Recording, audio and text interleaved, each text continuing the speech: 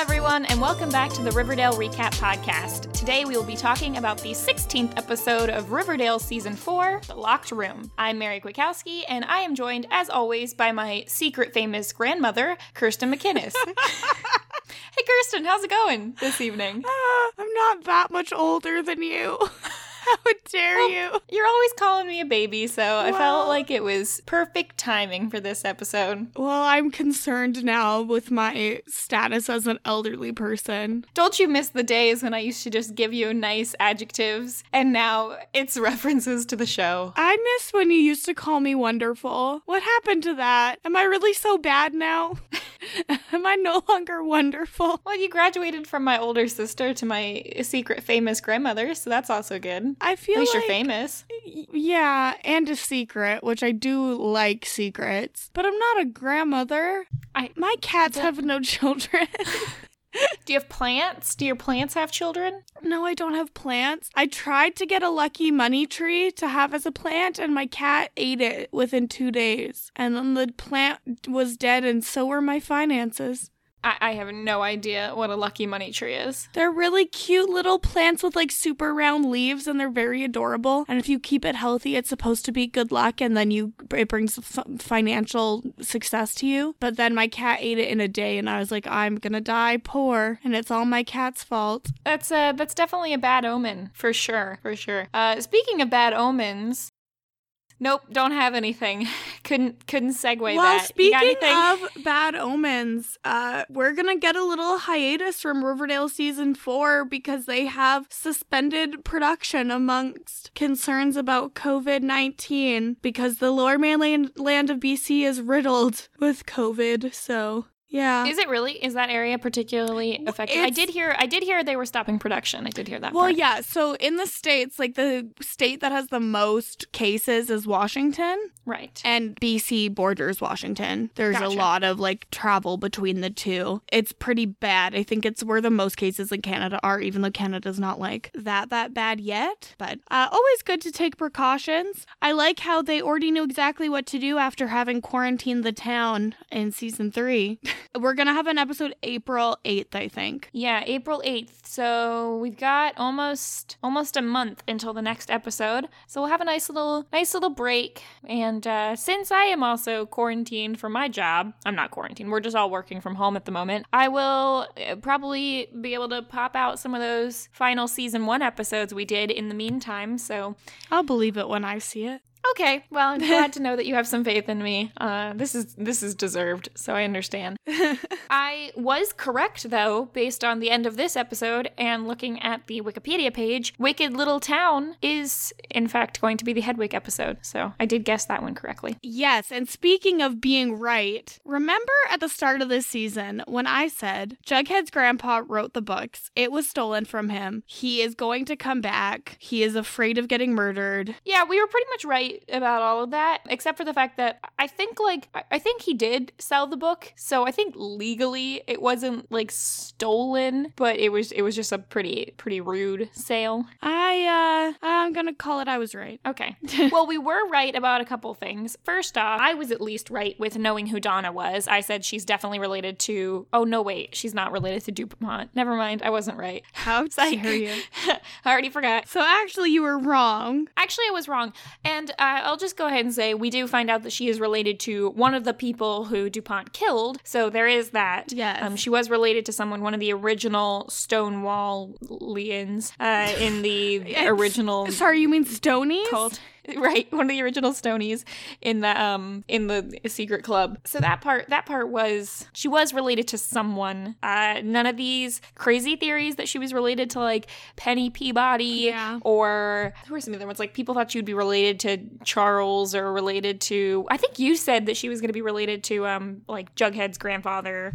He was going to have a whole separate family. I was wrong about that. I will admit it. I wish that I'd been right though, because I think that would have been really funny. I do think it was pretty dumb how the show, when they go in and are, doing this whole locked room situation, Betty does say, like, oh, what's important here is people and who they're related to. And then they go through this whole long thing. And then it's not until the end of the episode that she comes back and is like, Donna, I know who you're related to. Like, we all saw that coming, guys. You didn't need to what bothers leave me it as a separate scene. The most about this is we know already that Nancy Drew exists in the Riverdale universe, okay? Nancy Drew exists. So this whole plot line based on Tracy True just pisses me off because that means, like, yep, there's, like, that's intellectual property. I think there must be separate things. Yeah, they're like, separate things, but you can't have a second series of Detective Girl books where the name rhymes. You can't just pretend. Well, I don't remember who wrote Nancy Drew, but you think that person, like, copyrighted all rhyming names? I mean, I don't think that Carolyn Keene copyrighted any of that. Carolyn Keene is also kind of it's not rhyming, but it is repetitive. There is alliteration, yes. Yes. I feel like it's not okay that both exist. Like, they should have just said Tracy True in season 1 with, like, the code-breaking stuff so that we wouldn't have to face this. But they obviously did not know that this was going to happen in season 1. Well, obviously, you can give the writers as much credit as you want, but they definitely do not write 4 seasons in advance. Yeah, no, that would be a crazy thing to say. Yes, for any show. Let's just jump into this episode and go through it. We're just going to go through it in pretty much chronological order because mostly it's just saying, hey, remember the last 2 episodes where we sort of left a lot of holes in our understanding? We're just going to fill in all those holes now. So that's nice. Yeah, this is that last chapter of the mystery novel where everything makes sense and is revealed. And I do want to say, just up front here, we've had a lot of villains in the Riverdale show, pretty much all of which have been adults. I do like the fact that, like, the worst part to come of this is the fact that the best villains they've had on this show in Brett and Donna, in my opinion, probably not going to be in it any further. And I like the fact that they segued from, like, kids fighting against adults to, like, kids fighting against other kids because there's more of an even playing field here. You don't need to feel as creeped out when Hiram, like, tries to kill Archie. Like, it makes a little more sense when, like, Brett or Donna does because at least they're on the same playing field. Yeah, I can get behind that. And I really like Donna because she has given me, you know, confidence as someone with a round face that I too wearing a low pony could one day be CW hot.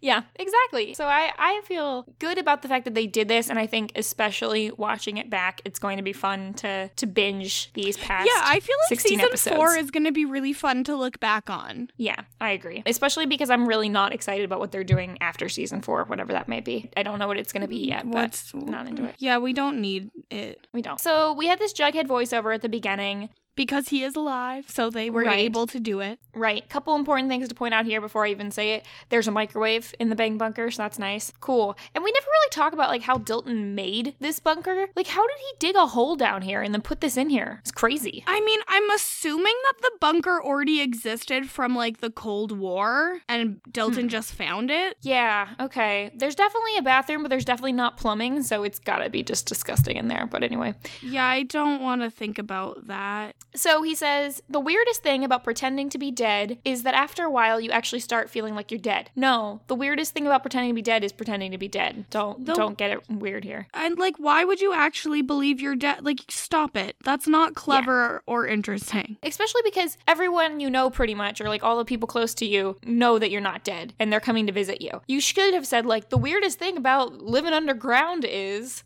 Anyway, and he says, as in, dead as a doornail. Dead. For starters, I was underground, as if in a tomb. Granted, I was hiding out in Dilton's doomsday bunker and not in a coffin, but still. 2 weeks, no sunlight, with no sense of its time or its passing. It's gotta be what limbo feels like, right? No, probably not. No, it's what sequester feels like, and it feels damn good. Yeah. Jughead's just, quarantining himself back before it was he's cool. just making good health decisions. He is. A couple things. There were 2 obituaries written about him. One by Alice and then one by Betty. And he's like, yeah, I liked the one written by Betty. No kidding. I mean, I would have preferred something written by Alice. Yeah, and then we see that he got to watch the live stream of his wake so that he could study the Stonies.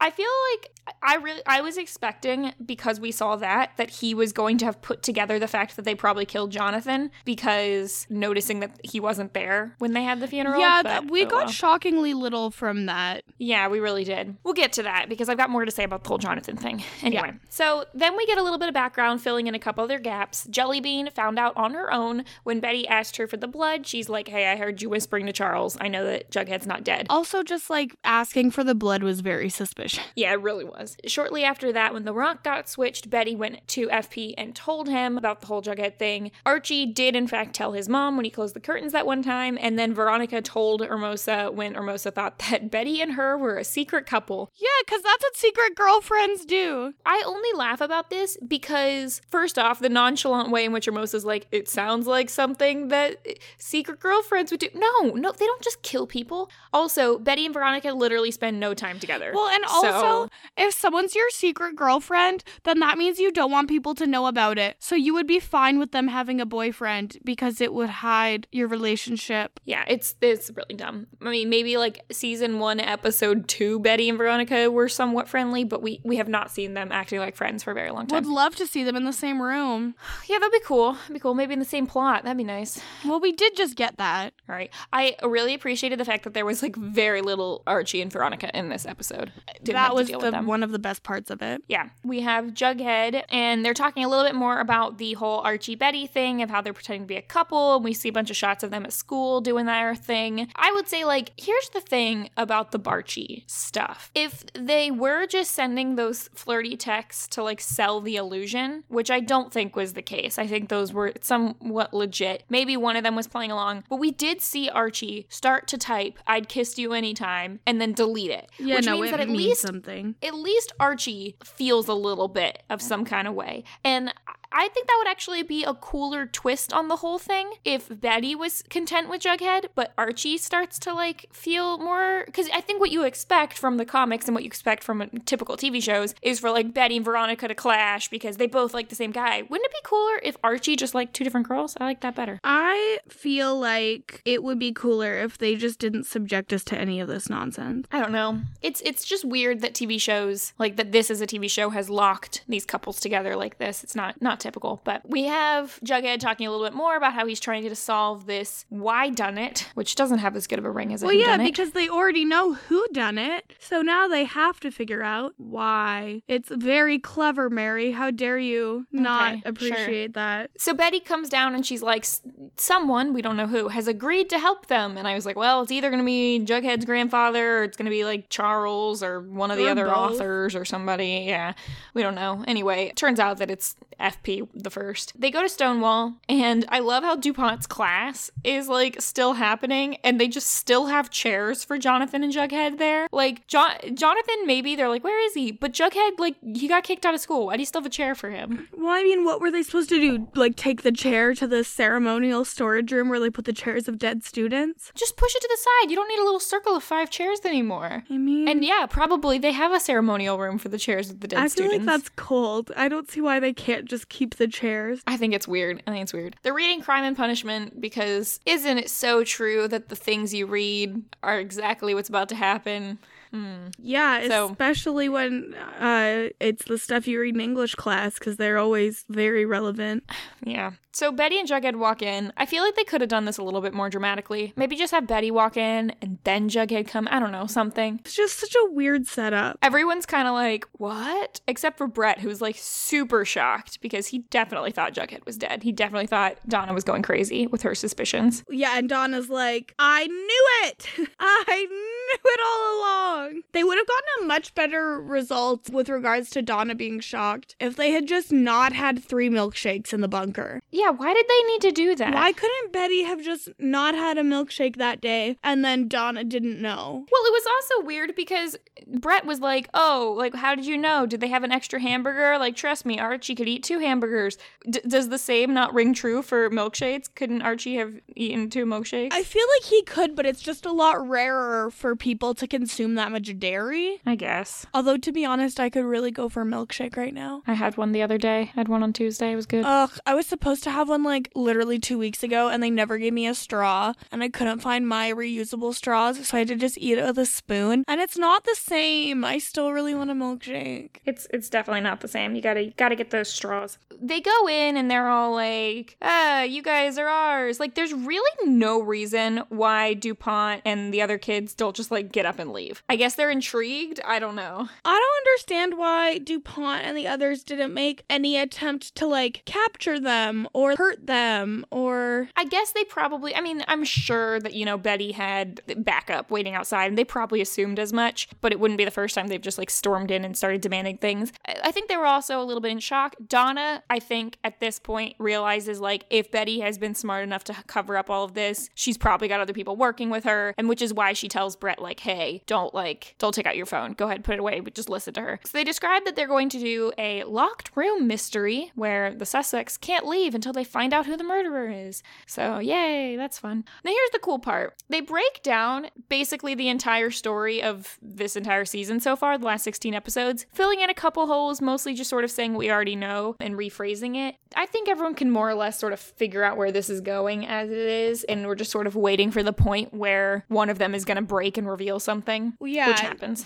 Which is just like, that's how this scene in A Mystery goes. Right. So Jughead is talking and he's like, look, first part, Moose and I both get admitted to Stonewall during our senior years. Same dorm room, it's coincidental. Part 2, Halloween, I'm drugged and locked in a coffin. Then Moose goes missing. And he said, I thought he was like a part of the Stonewall 4, those people who mysteriously vanished, but instead it was just that Mr. Chipping had forced Moose to join the army. So why did that happen? Well, Mr. Chipping recruited both Moose and Jughead, and Chipping knew that Moose would get murdered and was trying to save his life because this is a sacrificial thing that happens. Yeah, you can't write a murder mystery if you can't commit a murder. So exactly. Bad news about every mystery writer, guys. They've definitely killed someone. Yeah, I mean, it's sad, but like, it makes sense. I mean, you definitely, there's no way you can write about anything without actually doing it first. Agatha Christie for sure killed like hundreds of people. Yeah, probably. Also, it was kind of funny when Jughead yelled at Mr. DuPont that he had the conch. Oh my god. Okay, no, that was not funny. That was so dumb and bad. It's very uncomfortable. I was like, and it wasn't even in like him being like, hey, I've got the conch. He was like, as they say in Lord of the Flies, I have the conch. And I was like, shut up, Jughead. Remember when they tried to do that in the first season of Survivor? I do. Like pass around a little talking stick wish or whatever it was. I wish that they still did. Just because it would be really funny. Like, can you imagine if they brought that back for season 41 to try and counter all the whispering at tribal council? Like, sorry, you're trying to whisper? It would be embarrassing. Sorry, you don't have the conch. I have the conch, as in Lord of the Flies. I think it would be like only a matter of time before someone threw it at Jeff Probst. The idea that anybody either in that room or watching Riverdale doesn't know what Lord of the Flies is and needs that explanation from Jughead was so annoying to me. It definitely was. I feel like he said something else. Oh, he like quoted Mark Twain when he walked in. It's like, stop. Stop. The great Mark Twain said, rumors of my passing have been highly exaggerated, or whatever that exact quote is. Yeah. Stop. Jughead, you were in, how long was he underground? And he didn't have 2 weeks, I think. He didn't have time. He had time to solve a whole bunch of murders, but he didn't have time to come up with like anything better as an entry phrase. Oh, that reminds me of another like continuity thing that I just want to point out. So earlier in the episode, when they were showing Jughead like living underground and being like, oh, it's so hard that I have to like pretend to be dead because like a bunch of people think that I'm dead. And it was showing all the like stuff people put on his locker. We also saw Donna reading like the things that have been written on his Facebook page. I'm sorry, no one who is in high school currently has Facebook. Like that's incorrect. I think they do just for the chats. I don't know. My cousins who are like in college are like, yeah, no one we know has Facebook. So I don't know. I'm just saying they'd probably be on a different app. You know, I would have thought that they would have Facebook just for Facebook Messenger, like not to use Facebook, but for that. Yeah, I don't know.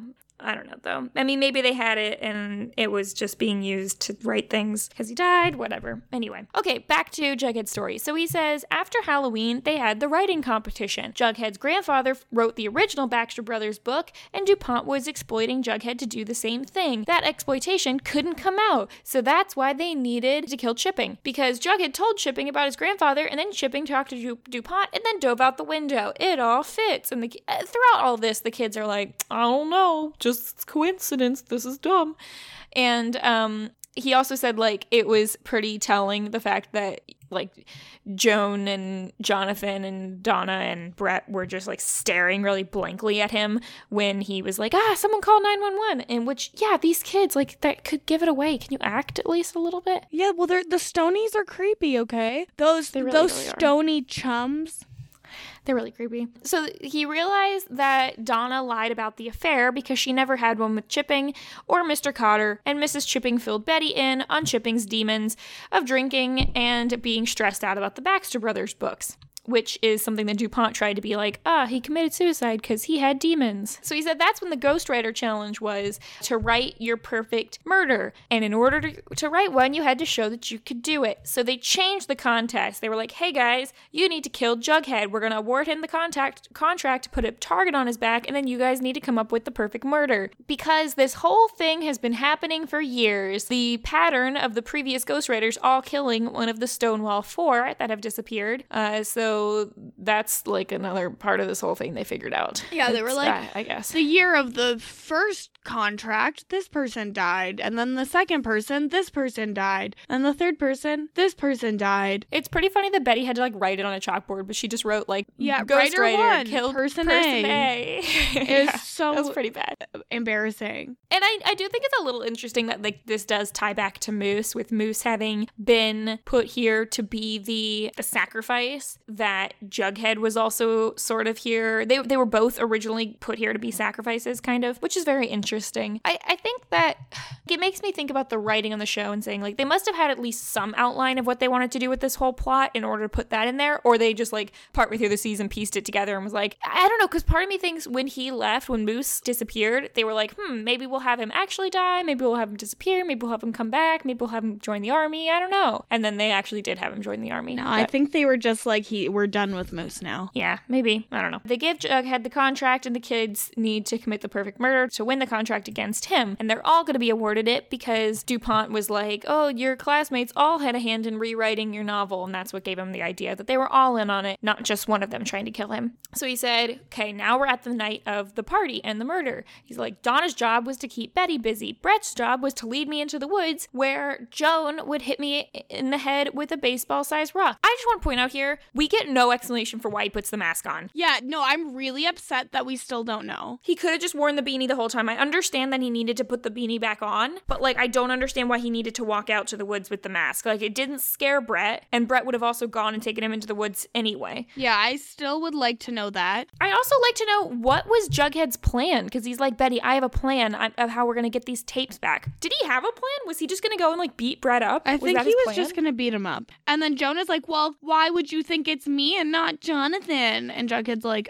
your perfume, dummy. Which I'm kind of surprised that he had enough like wherewithal to remember. He's like, whose job was it to check my pulse, you idiots? So they kept saying like, oh, you guys all, you thought you killed me, but really you just knocked me out. I mean, they probably like, concussed him. It was probably pretty bad. Yeah, and that's when Joan blurts out that it was Jonathan's job. I would just like to point out here, they could have been recording all of this because that is a straight up admission to everything that Jughead is saying. Well, I'm happened, assuming basically. that they were hopefully recording. I don't know. But they never seem to record when they should be, so who knows? Yeah, who knows? At this point, Donna brings Betty to the clearing and puts the rock in her hand, and then led Veronica and Archie to where Betty was. Luckily, they tried to revive him, and they did CPR, and it worked. So I guess he didn't have a pulse for a little bit, but okay. So that scene now makes sense of the one where Archie says that he's dead. There were like a couple small gaps here that didn't quite make sense. So then Jughead tells them, don't take me to the hospital, and then he kind of like passes out again, and apparently doesn't gain consciousness for 36 more hours. Yeah, but thankfully they had the full medical expertise of the FBI on their side,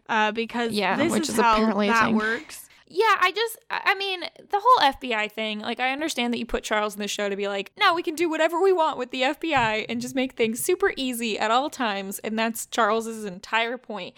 I'm still so mad that we completely glossed over one of the most interesting setups from this show, which was that, like, Northsider Alice was actually a Southsider and had this relationship with FP, had a kid with him, he didn't know, and then the kid turns out to be Charles. This whole thing is just completely glossed over between seasons 3 and 4, where it's like, Charles is here, oh, and everyone just knows, and I guess everyone's like, cool, they were together. I mean, we never, on my sticky note of like things I wanted to happen in Riverdale, one of them was like people finding out that Alice and FP are together. They just move in together. We never got that conversation among any of the kids at any point. I also am very upset because I feel like we thought that there was like a point to Charles coming back, that maybe I think there will be. Not good. Yeah, but I'm just annoyed that they gave us a taste of that and then put it away so long ago. But it is the same thing with like the Black Hood and the Gargoyle King. Like a lot of this stuff and like the farm, it took a while to develop. I definitely think that after the Heathers episode, the rest of the season is going to be about the tapes being sent, Chick, Charles, and Polly. You mean the Hedwig episode, not the Heathers episode. We've already done Heathers. Sorry. Hedwig, whatever. I think that those are the missing pieces. We still don't know anything out, because if you go back and watch the first couple episodes of this season, Charles is definitely doing something sketchy involving Polly and getting Betty mad at members of her family. Like, that's definitely a thing. We just don't know what the point is yet. It's just, I would like more of that, and I'm upset that we haven't had it. Yep. So anyway, Betty calls Charles, who meets with them, and they had to carry his body a little ways to get to the medical van, which is why they're all bloody. I guess that makes sense. Then he tells them to clean up the crime scene and to get their clothes off and wash the blood. Can't help but notice that in this scene, there is no blood on Betty's bra, so we don't know how that gets there. And then, so this is when we get the full context of the scene from the flash forward at the end of season 3, with her telling them, like, oh, we gotta go our separate ways and can't talk about this again and burn our clothes. And that is because Veronica had prompted them with, hey, what happens if he doesn't make it? And that's the only reason why she said that. So I appreciate this context, because I really thought this was just going to be a scene that they had just sort of, whoop, and I don't know, they just said that for no reason. So that's good that we got that. Then there was a really great moment where one of the kids is like, wait, so we saw his body. Does that mean that the coroner was in on it? And Betty's like, yeah, you mean Dr. Curdle Jr.? Yeah, we go way back. I love that. And the scene of him counting the money. Yeah, they say multiple times throughout this whole thing, like, you guys would have been successful had you actually killed him, and also would have been successful had you not happened to just choose the guy who's dating a girl with, like, all these contacts, who, like, has FBI contacts and coroner contacts, and, you know, her mom's a reporter, and his dad's the sheriff. Like, you just really picked the wrong people to target here with all this. They messed with the wrong guy. Although I guess FP's not the sheriff anymore, because he quit last episode. I feel like he'll probably come back. I don't know. I think that was I'm really fake. hoping the end of this season is not just Hiram stuff, but I kind of feel like it will be. We'll see. Well, yeah, I guess he probably won't be sheriff again because we know that he's leaving the show. Yeah, they're just setting us up for that. Sad. So, the other thing I just want to go over here real quick is the hole that I thought was still in place, which was, why did we get so much of Veronica and Archie being like, do you think Betty killed him? I think Betty killed him. She's done stuff like this before. All of those conversations I felt like were, at the time, people were using them as reasons of why Jughead was dead. I don't think it's that. I do think it's that they realized Jughead wasn't dead, but they really weren't sure at that point until Betty realizes about the, like, dust stuff that Donna blew in her face. They weren't sure how he got hurt, and they just had to, because they couldn't figure out why she was standing there with the rock. And to be honest, Betty was being pretty sketchy. I think if you have to look at the last 2 episodes, like, recontextualize with, like, Betty is just so in her head here trying to play this game and trying to not be framed for murder, that's why she's acting so off and weird. That's about the best I can give you for that. Yeah, that, and then just, like, the fear of, is somebody watching? Right. Mr. DuPont still says at this point, like, oh, that's all fiction. Yeah, he's like, it's too bad. This is better than anything you ever wrote for us. Which is so dumb, because I really don't like the fact that they were leading up this whole season with, like, Jughead kept saying, like, that he had written this book about the perfect murder, and then he doesn't actually try. He didn't actively do anything to make it seem like he had been killed. Like, that's the part that I'm let down by, is just that the Stonies were smarter than Jughead every step of the way, pretty much, except for the fact that they didn't kill kill him. That was their only mistake. Yeah, they were smart, but they didn't double check. Yeah, so also I don't know why DuPont says, like, this is all fiction. Joan has literally already admitted that everything he said was true. So whatever. Hey everyone, Editing Mary is just gonna cut in here real quick to say something. What you're about to hear is the original take of our discussion on the 3 members of the original literary society, where we are trying to figure out what the Close But No Cigar is. I'm just gonna tell you, we did not guess it at the time, but we are now clearly aware that Charles Chickens is a play on Charles Dickens. So you're about to hear us being very stupid for a little while. So then it gets a little bit more interesting where he says DuPont is basically starting to be like, yeah, but I never explicitly told my students to do anything criminal, which is when they talk about the 3 original members of the Literary Society, including, with DuPont and Forsyth Pendleton the First, which were Jane Dallas Brown, Charles W. Chickens, and Theodore Weisel. I don't know about all 3 of those. Theodore Weisel is definitely a play on Theodore Geisel, but I don't know about the other ones. Yeah. They're probably, much like Donna Sweet and Brett Weston Wallace, who are both plays on author names. I feel like I'm sure that they are, but I'm just not willing to look into it at this time. Yeah, I don't know. There's probably like a Jane Houston Brown or something instead of a Dallas Brown. It's probably like something like that. Charles W. Turkey. There's no way someone's last name could be Turkey. Oh, no, you'd be surprised. I guarantee you there are many people with the last name Turkey. Oh, I'm sorry. I feel bad for them. It's a kind of cool last name. I guess. I don't think there could be a lot worse animals. Like you have a very hard last name. I feel like, why are you throwing rocks? It's not about like the ease. It's just about like, yeah, my name is hard, but you can't really make fun of it unless you make like Mike Wazowski jokes. I don't know. Oh, no, anyway. Man. So, at that point, FP, Charles, and Forsyth the First come in. Forsyth is like, yeah, this thing totally happened because one of the dudes came to see me after you killed the other 2, and he's like, he's gonna kill me next. And then he did die. I feel like it's kind of lame that DuPont didn't try to kill FP Jones the First family. Like, he tells the whole thing about how he went out for cigarettes and then he never came back, which is, what put FP the Second on such a negative path in his life. So it's sad that was the thing. But, like, DuPont's been trying to track down all these original people who knew that he bought the book to cover up this sort of scandal. And yet he doesn't think that FP the First might have told his family. Yeah, it's just very bizarre. And then it also, like, I feel like a lot of this was done to kind of paint FP the First as, like, he was actually a good guy, but, like, circumstances changed things. And it's like, well, no, he was still, like, alcoholic abusive guy, like... I think they're trying to say, like, he became an alcoholic guy because of the, like, sadness and bitterness toward his life. I find that not compelling. I like in media when sometimes people are just bad people because they're bad people.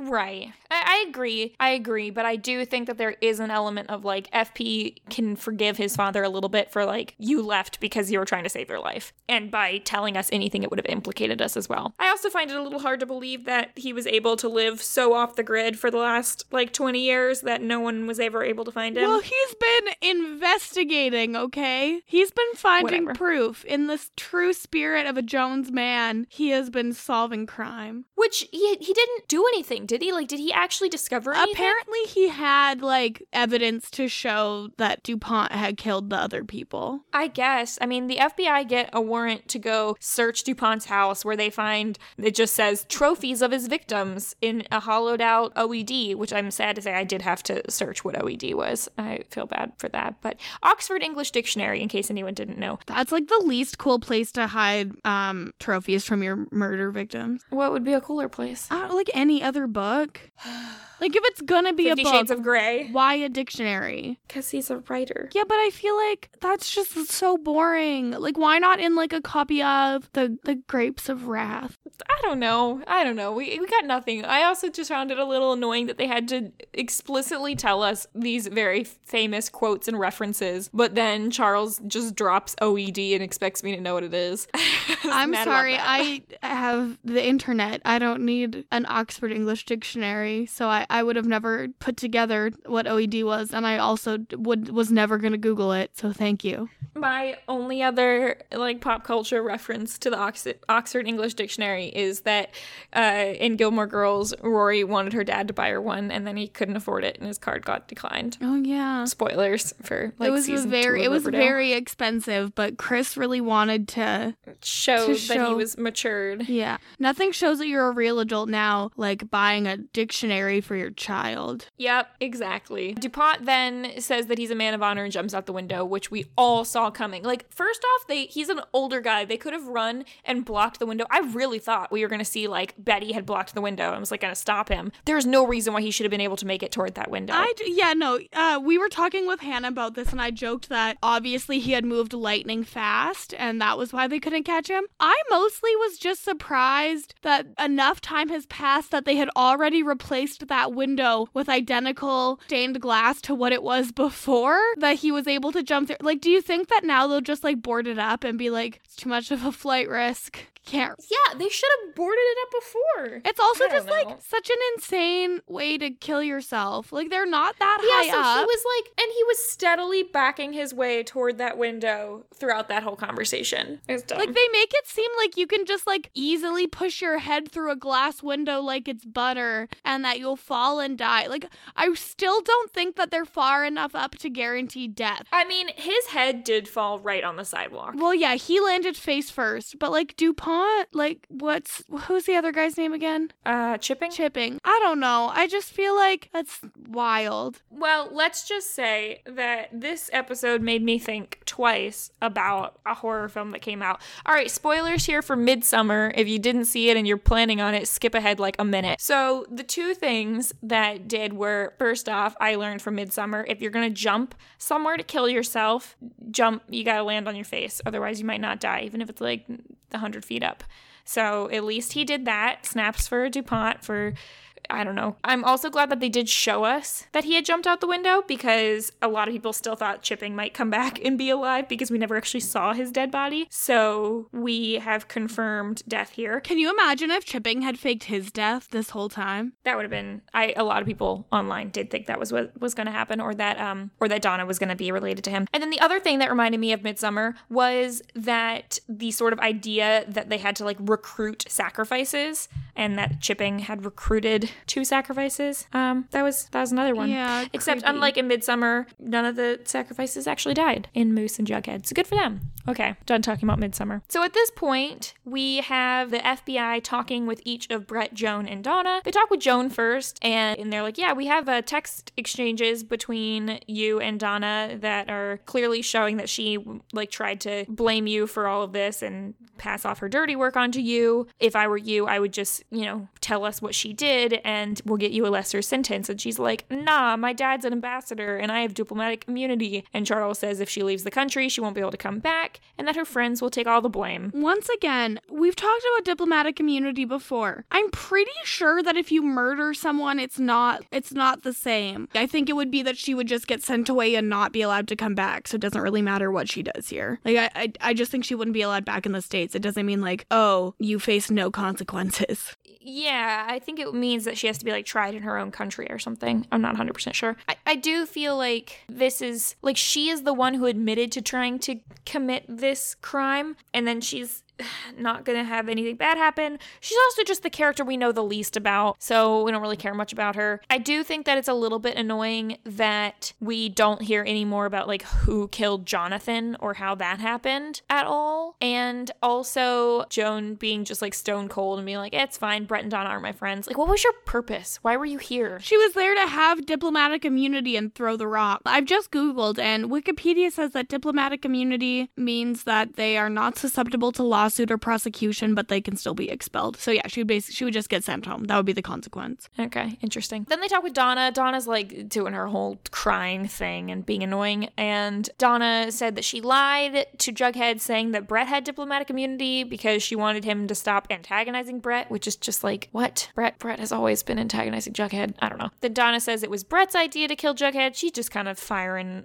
wildly. Donna's just throwing everything she can, hoping that it will stick. She's like, oh, it's it's so great that DuPont is the real monster and that he's dead. And also says that, like, she had the pin from chipping because DuPont, like, she's just basically putting all the blame on DuPont, which is the most annoying part about DuPont killing himself is that Donna gets away pretty much scot-free because he would definitely have thrown her under the bus. Yeah. I think they would have each thrown each other under the bus. But I like her getting away scot-free because I like her. And I think she might come back, which is cool. I'm excited to, hopefully Brett and Donna are not completely out of the show forever.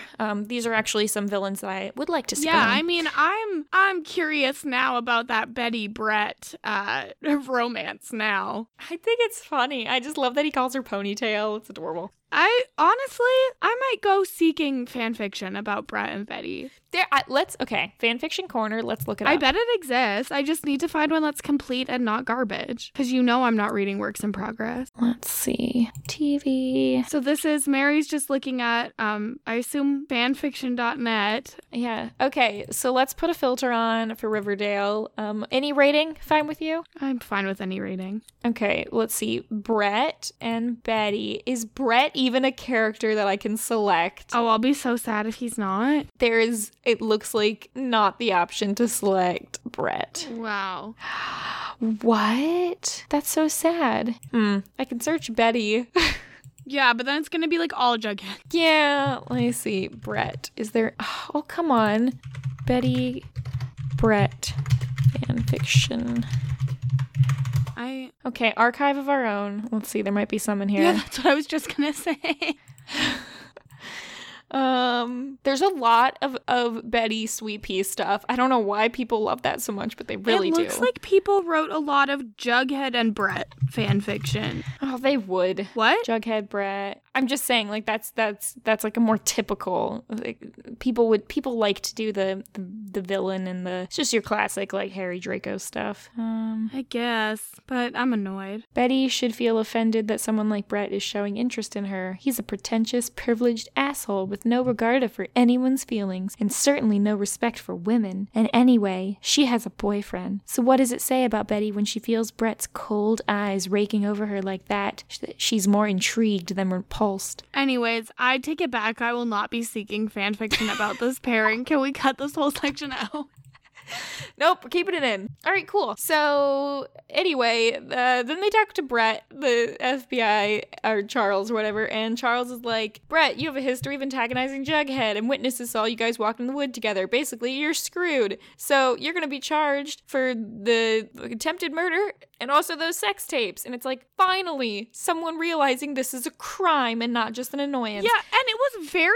Yeah, because Brett immediately is like, well, actually, you're going to plea me down or else I'm going to release the tape. He's just threatening to release child pornography to an FBI agent. Does that work? Like, this is so dumb. Anyway, and they're just like, yeah, how about not? And so he's like, I'm going to think that over. And he leaves. And then Jughead and FP come in with brass knuckles and just beat him up, which is... Yeah, I feel like... Also not how the FBI works, but okay. Yeah, I also feel like the show was really, like, celebrating that FP and Jughead beat up Brett, and I was like, oh, so we've got police brutality now. Cool. Well, it's gang brutality, because he's not a police officer anymore. Whatever. It is adults attacking a child. I mean, he's probably 18, but... Brutality on a child. I was just not into it. I didn't like it. Like, I don't care what you think of the character. If it was just Jughead, maybe, but like... Yeah, if it was just Jughead with, like, no brass knuckles, I would have been like, you know what? Okay, this is Jughead getting his revenge and it's fine. But like to have FP also, and it just, I didn't like it. I didn't like it. Also, I do find it a little funny though that like Brett's biggest fear based off of the scene when Archie also came into his room was just like, I do not want to get beat up. I do not want to get beat up. Like that's his biggest fear. Yeah, he hates the thought of his pretty face getting ruined. Like Donna slapped him last episode and it was pretty funny. And so they find the sex tapes, which were hidden in Stonewall behind the crest. And then Jughead like tears his up and stomps on it without even wanting to watch it, which like at first I was like, Then I realized if either of them were under 18, 2013, that's also still illegal for him to possess it, so makes sense. Yeah, also, like, Betty can't go more than 3 hours without having sex, so he has the real thing. He doesn't need a tape. Yeah, it's what we learned They're probably last over time. 18 now. I don't know. Alice is reporting on all this, and she's like, Stonewall is remaining open for now, but its secret society, the Quill and Skull, is being disbanded. That's not how secret societies work. It could just come back, because it's supposed to be a secret. Yeah, but okay. That secret society was entirely too public anyways. Yeah. Also, I love that this is definitely not the first time we've seen Cheryl and Tony. They're always like watching TV at the end of the bed, eating popcorn. I understand, like, maybe Mom makes popcorn from watching a movie or maybe TV, but like not like the news. Like they made popcorn for this. I mean, I feel like Whatever. I would make popcorn for any occasion. It's so good. I'm assuming that this was not just a news report, but it was like also the entire documentary that she made. They probably just watched that whole documentary. Oh my god. See, I've lately developed this habit of ordering movie theater popcorn on Uber Eats. I did not know that you could do and that. I don't know if you can do it everywhere, but if in Canada you definitely can get Cineplex popcorn from Uber Eats. Okay, so is Canada different? Because in the US, movie theater popcorn is like $12. Yeah, no, it is. Okay, you know the Target popcorn tastes like just as good. Do you guys have Target in We Canada? don't I have Target remember. in Canada. Okay, never mind. The Target popcorn's $1 and it tastes just as good. I mean, so no, I'd microwave recommend popcorn does not doing taste that. just as good. So No, not microwave popcorn. Target makes, like, they pop their own popcorn. You can like buy it when you shop around in the store. Oh, well, I eat didn't it. know that because Target only Okay. lasted in Canada for like 6 months and they never had popcorn. That's really So yeah, surprising. if you're in the States, I recommend you go get popcorn. But if you are in Canada, Okay. you can order Cineplex popcorn and it's worth it. I have definitely taken a bag of Target, like, popcorn into a movie theater before somehow. I don't remember how I snuck that in there. It was like a full bag of popcorn. But people, if you come at me being like, but it doesn't have the same kind of, like, buttery taste, you're right. It's just as good, but it's, like, salty over being buttery. Anyway, and then the Cooper Jones household's all like, woohoo, party, we're a family. And then Betty's like, gotta go. But Jughead winks at her. At first, I thought she was gonna go see Archie, but then, like, that didn't happen. Instead, she went to Donna's room where she somehow, like, snuck in and sat in the dark and waited for Donna to turn on a light. Oh, that's so dumb. So theatrical. She needed the dramatics. So I don't know who, but somebody has awarded Donna with the Baxter Brothers contract. Well, there's the whole brotherhood, so. Okay, but here's the thing. Like, when Jughead was awarded it, the contract meant, like, nothing. Like, he signed on to, like, write one book. Donna apparently, like, gets it and gets the entire company and is able to rename it Tracy True. What? I'm assuming she went in and she presented a case of, like everything DuPont did, like, what he created is bad. We need to shift it away from that towards something better. Yeah, I guess. Basically, the whole thing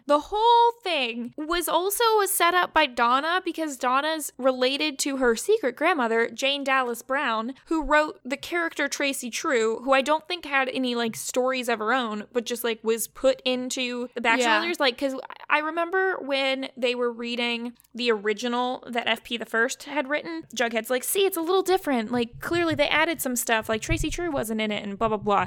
So that makes sense. That's fine that maybe her grandmother, like, created this character. I'm not sure how they would have any evidence that she did, but so Donna's like, this whole thing has been a revenge plot against DuPont, Yeah. which is weird. I don't know. That was, I guess I'm not really sure, like, what her original plan was. Like, was she gonna somehow kill DuPont? Maybe her plan was to get the Baxter Brothers contract and then, like, kill him. I don't know. I don't know what her plan was. Like, this worked out for her, but it was kind of weird. And so Betty's like, hey, you're gonna walk away from the contract, or I'm gonna make sure all the newspapers know that you're related to this person and that they, I don't know, think that that's suspicious or something. Yeah. It just seemed kind of flimsy to me. I don't know. I expect that Donna might be back and that we'll hear more about this later. I Not sure. hope so, because I like her. Yeah. So Jughead is back at Riverdale High. They solved 8 murders. I'm not going to try to count who all the 8 murders were, but okay, so there was the 3 that DuPont had killed of the other, like, Stonewall people. right. Plus Then there's the Stonewall 4. plus Chipping, I guess. Chipping wasn't, like, murdered, though. But I think that's like one Did of the they ones were count solving. Jonathan? I don't think they solved Jonathan's murder. Well, do you think do you think they're counting the attempted murder of Jughead? Maybe. Because then that puts it up yeah. to 8. I think it's one or the other. I'm not sure. It's either Chipping or the attempted murder of Jughead. I don't know. Anyway, I just like, this whole thing's kind of annoying that they spent all this time and manpower to like solve the attempted murder on Jughead, but then they're like, oh yeah, that kid who like also got murdered, don't care about him. We're not even going to put that under... Yeah, they're like, at one point they're like, where Donna is Jonathan? And Donna's like, away. he had food poisoning. Or, I mean, he has food poisoning. So do you think they poisoned him?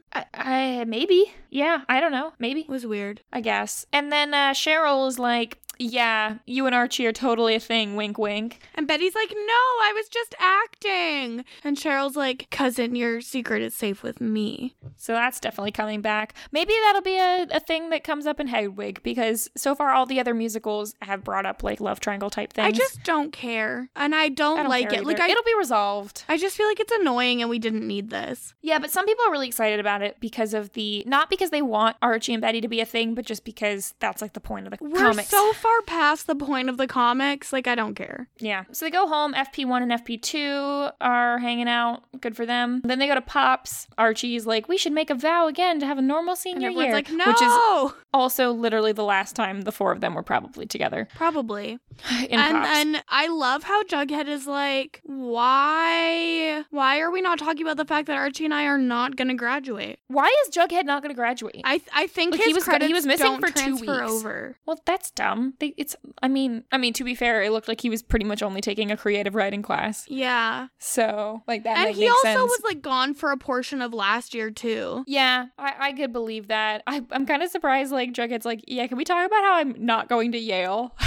Like, yeah. Can I get that back? I don't know. And then Kevin shows up and they talk about the musical. Yeah. I hate that this is what Kevin has been relegated to.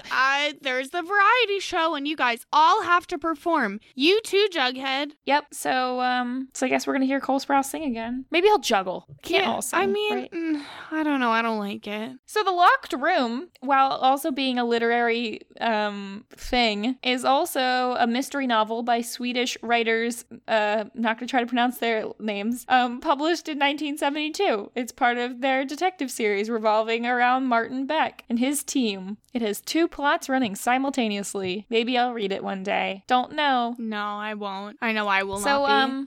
Who is the most normal person this week? I mean, a lot of them were relatively normal, I guess. I feel like pretty much everyone except for, like, Betty and Jughead's families could be considered. Yeah, I mean, there really wasn't enough Archie or Veronica to give it to them. Yeah, I know. My first thought was Veronica. Yeah, I could say it could also be a Jellybean. I mean, she was barely in it, and it was really just a flashback. So yeah, but it was probably, like, the most normal. She was like, hey, Jughead's not actually dead. Could be that. Could be Kevin. Just living his life. Could be Cheryl. Maybe. I don't know. They were just like such small characters. I don't know if anyone who is in it. I mean, like, I could give it to Joan because, like, if she does have diplomatic immunity and, like, doesn't care what's going to happen. Attempting to murder people is not normal, regardless of your diplomatic status. Okay, I'm sorry. Who would you like to give it to? My preference would be Jellybean. Okay, I'm happy with that. JB has not won it since season 4, episode 4. But 12 weeks ago. Probably more than that. Well, yeah, 12 episodes ago. Had a lot of Yadises this season. But somehow not as many as we did last season. Yeah, we had a lot last season as well. Like, no episode for 3 weeks. Yeah, surprise. So anyway, everyone, that's pretty much it for this episode. It was pretty straightforward. I feel like I will say, I was very frustrated with Riverdale through a lot of the last couple episodes, just because of the sort of like missteps in logic and discontinuity. And really now the only discontinuity I can get mad at them about are the dates that they've screwed up and the fact that it is like surprise spring break that didn't need to happen. They could have just said spring instead of spring break at the end of season 3. But anyway, that's really all I can blame the show for at this point. Pretty much everything else I can sort of see how they got here.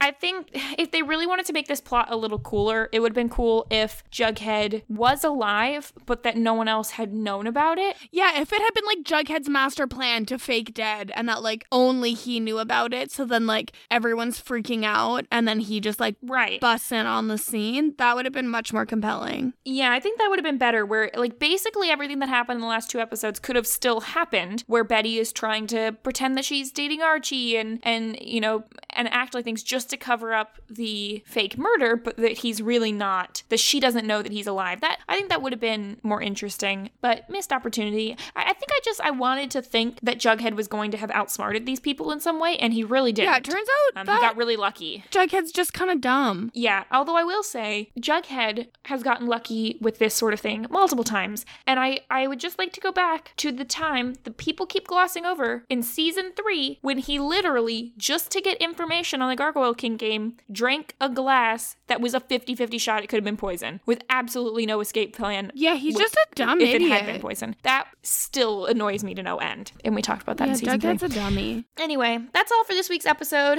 Thank you for joining us, and we'll be back in like a month for episode 17. Hopefully, I will be back more quickly with another episode. Yeah. Let's say if I can, in the next month, get one episode out, season 1, episode 12, maybe? Here's the thing. I'm just gonna give you, like, some due dates, and it'll make you, like, feel the pressure of having to get them out. That would be nice. I think I need that. In my life. I feel like you just need something providing, like, a tiny bit of pressure. Not, like, an insane amount. Well, I will say, like, yes, do I get these out very slowly? Yes, including the weekly episodes. But I do, like, having a show that is on week to week does force me to at least get it out within 7 days. Yeah. Guys, it's hard. Editing podcasts is hard. I know. Okay? I know, honey. And it's because I'm too much of a tryhard. And I try to get all the sound levels right sometimes. And then, and you know, I'm not perfect. Sometimes they mess up or I accidentally delete the good quality audio and have the bad quality audio. You know, it happens. These things I think you just happen. need to love yourself enough to chill out a little bit about it. I can't They chill. like essentially expire after a week. I know. Well, unless we have those people who maybe are waiting for it to drop on the American Netflix. That's possible. Well, yeah, but even then, like, at a certain point, less people are listening. I just want you to love yourself enough to stop. Okay, I'll try. Anyway, well, I'm working from home right now, so I got nothing better to do. You can follow me online at Frail Mary on every platform, including TikTok if you're one of those people. Now, I just need to talk about this real quick. My friend forced me to get TikTok. Am I funny? No. But if you'd like to follow me, go ahead. Maybe I'll become more funny if I think that people are watching. I don't understand TikTok as a platform. I feel very old. It's like taking me a long time to figure out how to search or how it works or like what makes things pop up where. Don't get it, and I can't dance or sing, so kind of boxed in a corner over here. But if you like to see me attempting to be funny, then you're welcome to check it out. It's also at Frail Mary. Okay, well, I can be found online at Kirsten Said What. Now, I've not made any videos on TikTok, but I have one, and maybe you do? if 25 of you follow me on TikTok, maybe I'll make a video.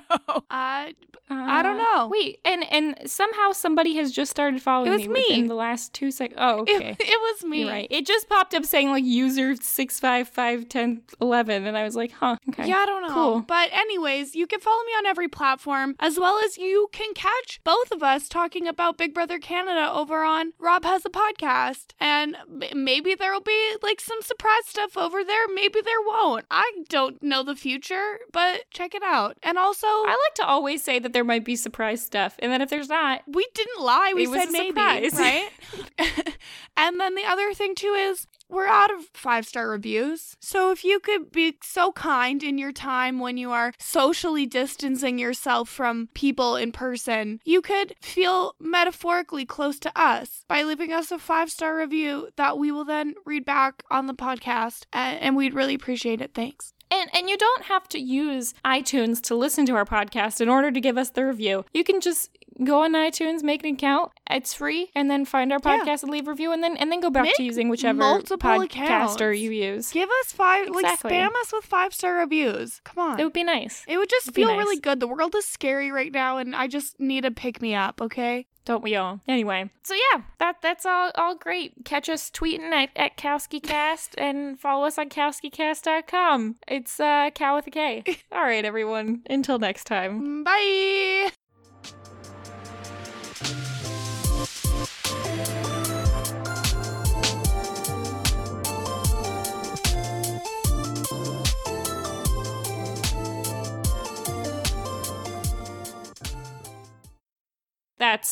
That's incorrect.